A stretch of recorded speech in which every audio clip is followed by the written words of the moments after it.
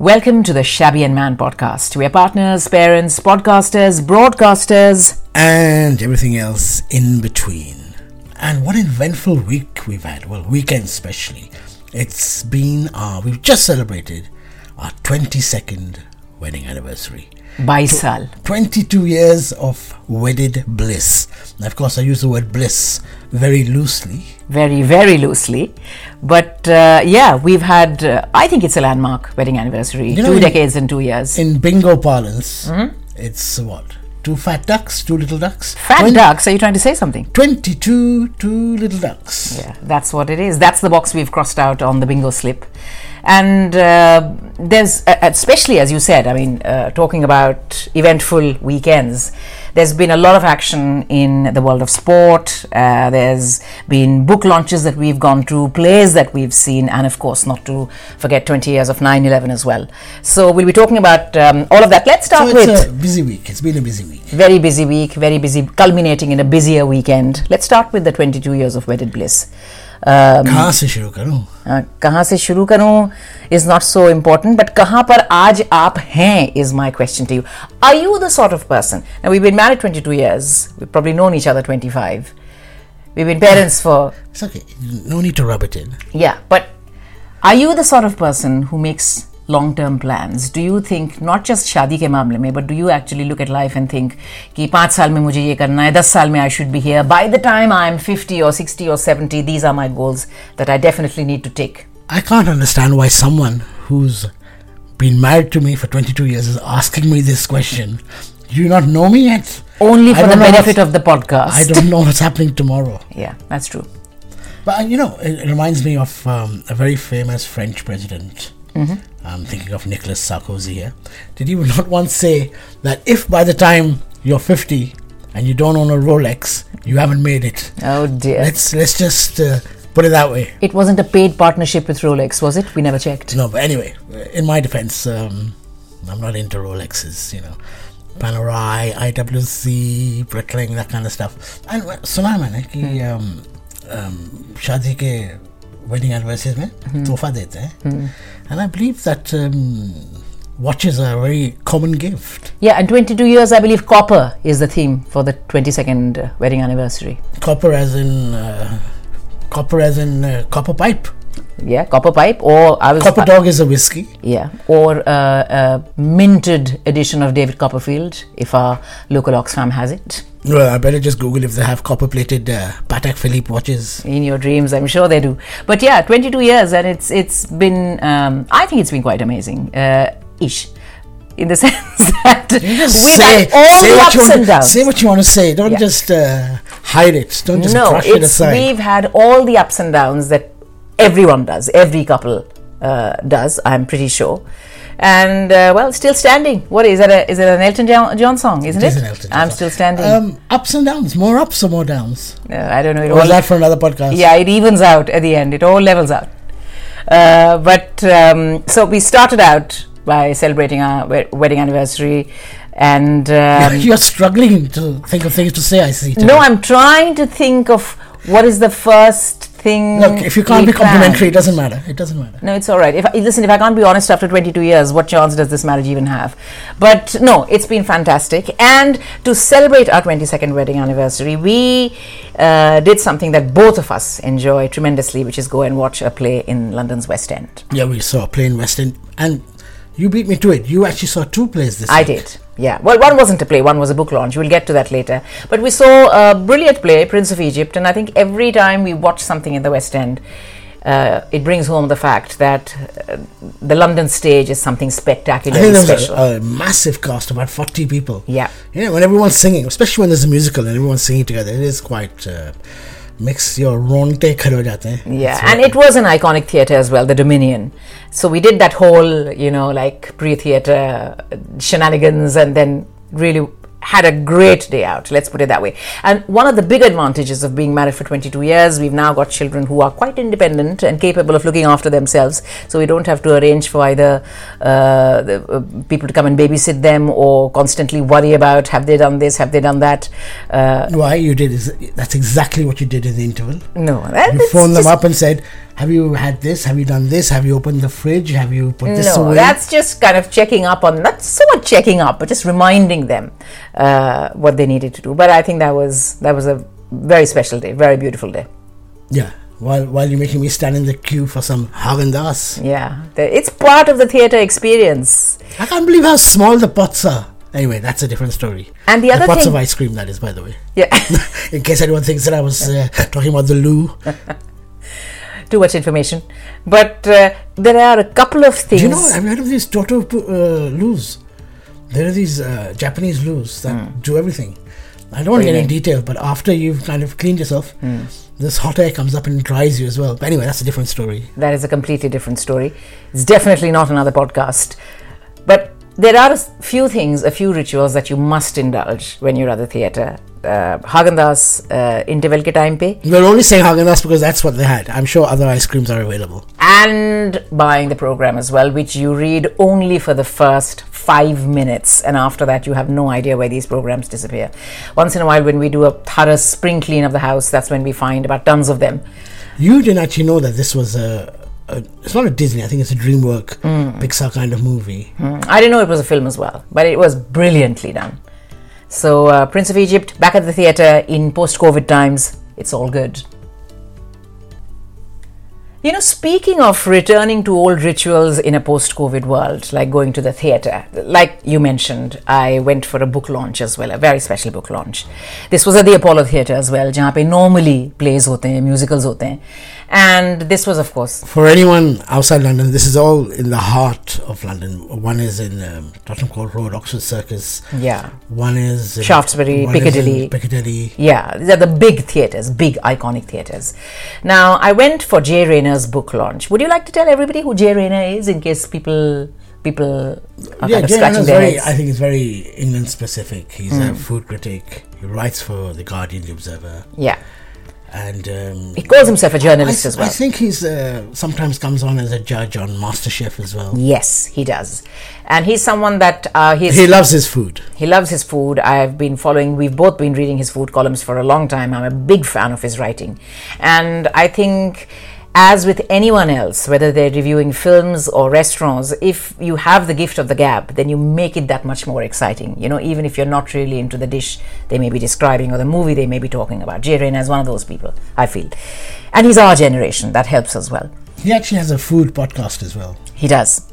So he was launching his new book, Chewing the Fat, and he decided to do a Q&A in a theatre. And so I went along and it was fantastic. एक चीज़ जो मुझे बहुत पसंद आई, you know, पुराने ज़माने में if you went to a live concert, if the audience had the chance to participate and if the audience was given the chance to ask a question, you'd normally have a presenter or an anchor who would pass a mic around.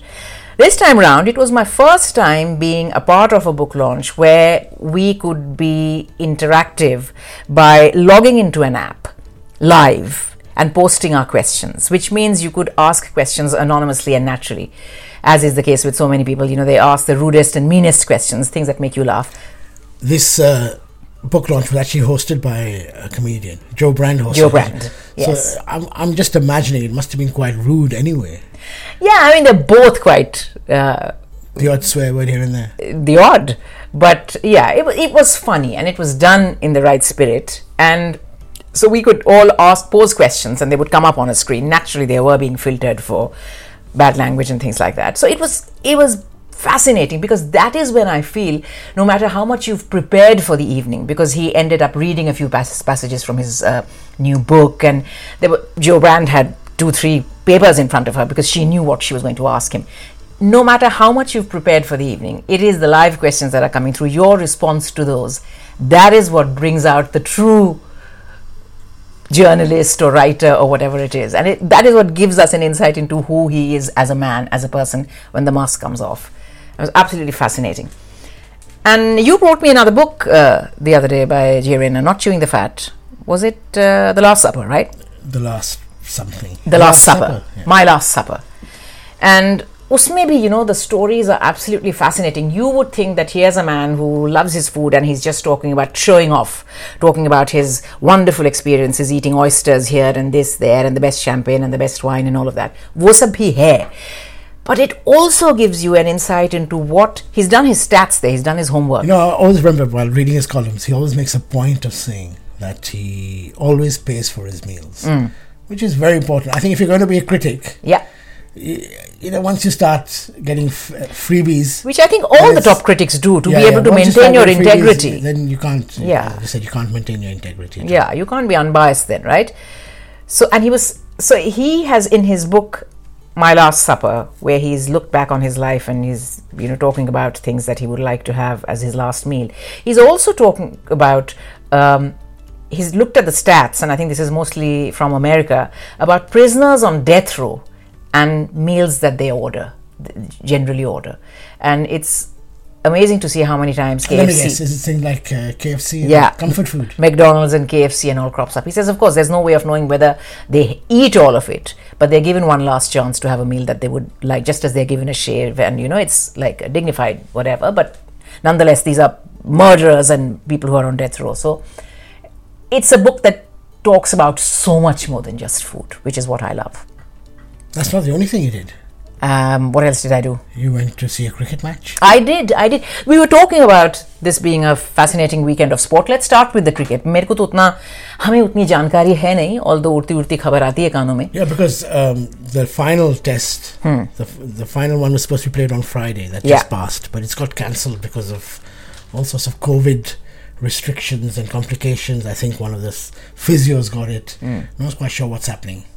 There's another line saying that India wants to run back because the IPL is about to start in Dubai very soon, in 10 days or something. So that's one angle that people are trying to say, that's why India is very keen to go back. Well, I doubt it. I think they wanted to win, and win with style and go back. What's the final score then? Where has it settled? Have they beaten? Have they drawn? It was 2-1. This match is probably going to be played again. Maybe next year. There's a little window where India is back in England next year to come and complete the series. So, I mean, that's what I've heard. I'm sure someone will correct us. Yeah. So I was there at the 4th test, on the 3rd day of the 4th test. Now, I know there's two types of people. People who go to watch cricket. Yeah. And people who go there for the hospitality when they're invited. That's right. I was invited. I was lucky enough to be invited to one of those really, really cushy hospitality boxes. And so, the people in the box with you, are they like cricket fans, or were they just there to khao pi or majo karo? No, I think there was a mix. As you rightly said, there are people who are there to network, to say hello to their friends and get a bird's eye view of the proceedings. It really is beautifully positioned. And then there are those who are avid cricket fans. So beach mein, like you get the menu, khana is served, and By the way, this was at the Oval. This was at the Oval. So I caught up with a lot of my friends, media friends, which was fantastic, and I got to watch the cricket as well, which I have seen several times before. I mean, you've been to the Lords so many times, once with my father. I've been to Lords so many times. It was my first time at the Oval. And every time you watch cricket live, there are two things that hit you. First, when you're used to watching it on TV, I think the outfield looks like it's miles and miles. It isn't. It's quite an intimate space. And uska bilkul ulta, when you look at the wicket keeper, TV pe aise lagta hai he's standing right behind the batsman, especially if there's a stumping, you feel that he's just there waiting to nudge the bail off. But in real life, especially if it's a fast bowler bowling, the wicket keeper is some distance away, is quite some distance away. This happens with all sports. I remember the first time I went to see horse racing. The speed at which the horses go past you and the mud flying, it just blows your mind. So you mean for races like the Ascot, you dress up, you take all the time to look your best and wear your hat and your fascinator and this and that and sip your champagne, all for that one nanosecond of horses actually. Yeah, unless they're doing the circuit twice. And the same thing with cycling once. I saw this, it wasn't the Tour de France, but it was something similar. And they just whizzed past you. It was great. I was just going to remind you that I think 2 years in succession, or maybe 3, and you didn't know this was happening at all. It was completely unplanned. You ended up being in West End when they had the nudist bike ride. Was it 2 or 3 years running? It was 2 years. If you don't make it sound like it's 3 years running. I went there just by chance. That's what I'm saying. No, it's not 3 successive years, but 3 times on 3 occasions you happen to be in West End when it happened to be the day. Obviously, it happens in the summer, so. I think the first time we were surprised, but suddenly all these nude cyclists went past me. And I thought, something is going on. And everyone is cheering and clapping. Some people just crossing the road and doing their shopping. And they did the whole of London, I think. Is it for some cause or is it just for fun? I'm not sure. I think it must be for some cause. What cause can it possibly be? Allow us to be free? No, I don't know. I was going to say it might be for some cancer charity or something, but I don't know. So I don't want to say those sort of things. Maybe they are just doing it because they're exhibitionists. Yes.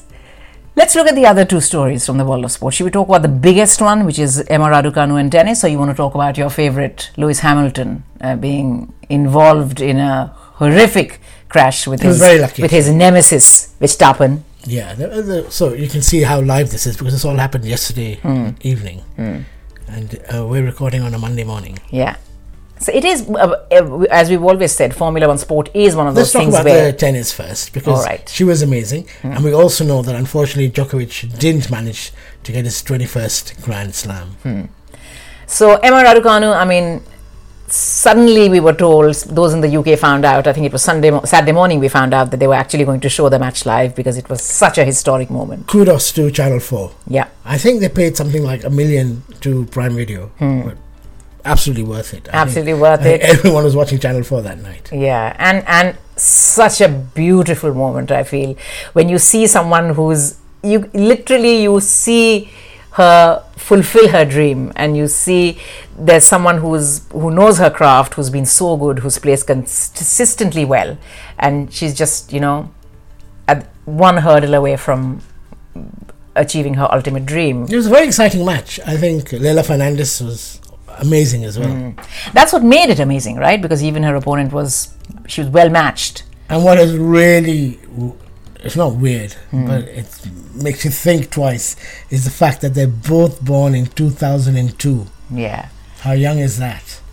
And all the tennis greats who were commentating, from Martina Navratilova to Tim Henman to everybody else, they were saying that, forget about the fact that we were nowhere near where Emma Raducanu is when we were that age, but the fact that her game doesn't really have any flaws. All of them have the same concern. 2 things. Firstly, that her world will completely change overnight and she'll be inundated with sponsorship offers and this and that. Today's paper actually says that she's on course, in line to make $1 billion. $1 billion, did you say? Yeah. $1 billion. $1 billion or pounds or whatever. She will be in Portugal because she's got a beautiful smile as well. Yeah. So that's what they say, that she needs to have a core team that can take care of all of that and protect her from the financial aspect of what success on a global stage means, so that she can concentrate on her game. I remember hearing that. And the other worry is, of course, injury that all sportsmen worry about. If she can, maintain her health and fitness and continue to play at the level that she's playing right now, the world is her oyster. That reminds me of probably someone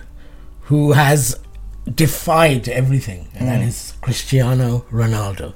He came back this weekend for Manchester United at the age of 36. Which for a footballer is quite old, right? Which is very old for a footballer. And he scored 2 goals as well. He just breaks records after records. Yeah. Now, we could have a whole podcast on who is the actual GOAT. Is it Messi or Ronaldo? But you have to hand it to him. And I believe he is the most followed person, the most followed human being on Instagram. Is he? Yes, he has the most number of followers. It's a ridiculous number, but then I'm sure he deserves every bit of his glory. And when you look at somebody like Emma Raducanu, especially jab hamare bacche hain, our son is not that much younger than her. That's when it really puts you, everything falls into perspective, and you think how young she still is and how wonderful it must be. And the next morning, Sunday morning, they went to her tennis academy where she trained all her life in Orpington, was it? No. Bromley in Kent. Bromley. And that's what the coaches said, that, of course, the world is waking up to the magic of Emma Raducanu now, but we've known for so many years that she really had it in her and she consistently worked towards these kids, her goal. they're kind of discovered when they're like 6, 7, aren't they? I think she's already played Leila Fernandez once before as a junior when she was 15. So, you know. And Jesse, यहाँ पे कहते हैं football mums. Do you think there might be tennis mums as well? There must be, right? Of course. So football mums, I mean, and football dads, I suppose, are those who take their children to, in come rain or shine, throughout their growing up years. Every weekend they take them to these. We had many friends who did that. Games and matches, yeah. We've not done, our kids have never played anything consistently. We've done our share of taking them for swimming and this and that, matches and birthdays and all the rest of it that primary school is all about. But yeah, I mean, it must be a proud moment for the parents. मुझे अजीब लगा though that her parents have not spoken yet. Nobody's been able to secure an interview from her parents yet. So I'm waiting to see. I'm sure they will. They'll have to pay a lot of money probably for exclusive. Because she said something which made me chuckle. She said that my father is very hard to please. But last night when I spoke to him, I mean, naturally, this time round he was impressed. She also spoke to one of the TV channels in Mandarin because her mom is Chinese. Which is amazing. It always impresses us when children speak a language that they normally wouldn't speak in this country. Okay, so let's wrap up with 20 years of 9/11. Saturday was 20 years of a tragedy that shook the world and changed the world, really. And for our generation, at least. It's one of those moments where people say, where were you? You know, where were you when JFK got shot? Where were you when John Lennon? John Lennon, yeah. Where were you in 1983 when McDonald invented the chicken McNugget? Yeah, forget that. But it is one of those defining moments in history. I think for our children, that might be where were you when COVID struck. मुझे लगता है. Like in 9/11, 20 years have gone by in a flash. And incidentally, it's a day before our anniversary. When it happened, we'd been married just short of 2 years. Where were you? Tell me, what do you remember? I know what you want to say. Why don't you tell everyone that we were, even though it was our wedding anniversary, one day before, we were in 2 different countries. That's right. Because we got married in India, we lived in India for a bit. We'd come here to see if we could move here. Yeah. You'd come back home. For you, it was coming back home. And you had to get a spouse visa. I had you had to go back. Yeah. So on our second wedding anniversary, you were in London, I was in Delhi. What were you doing when you found out about 9/11? Let's put it that way.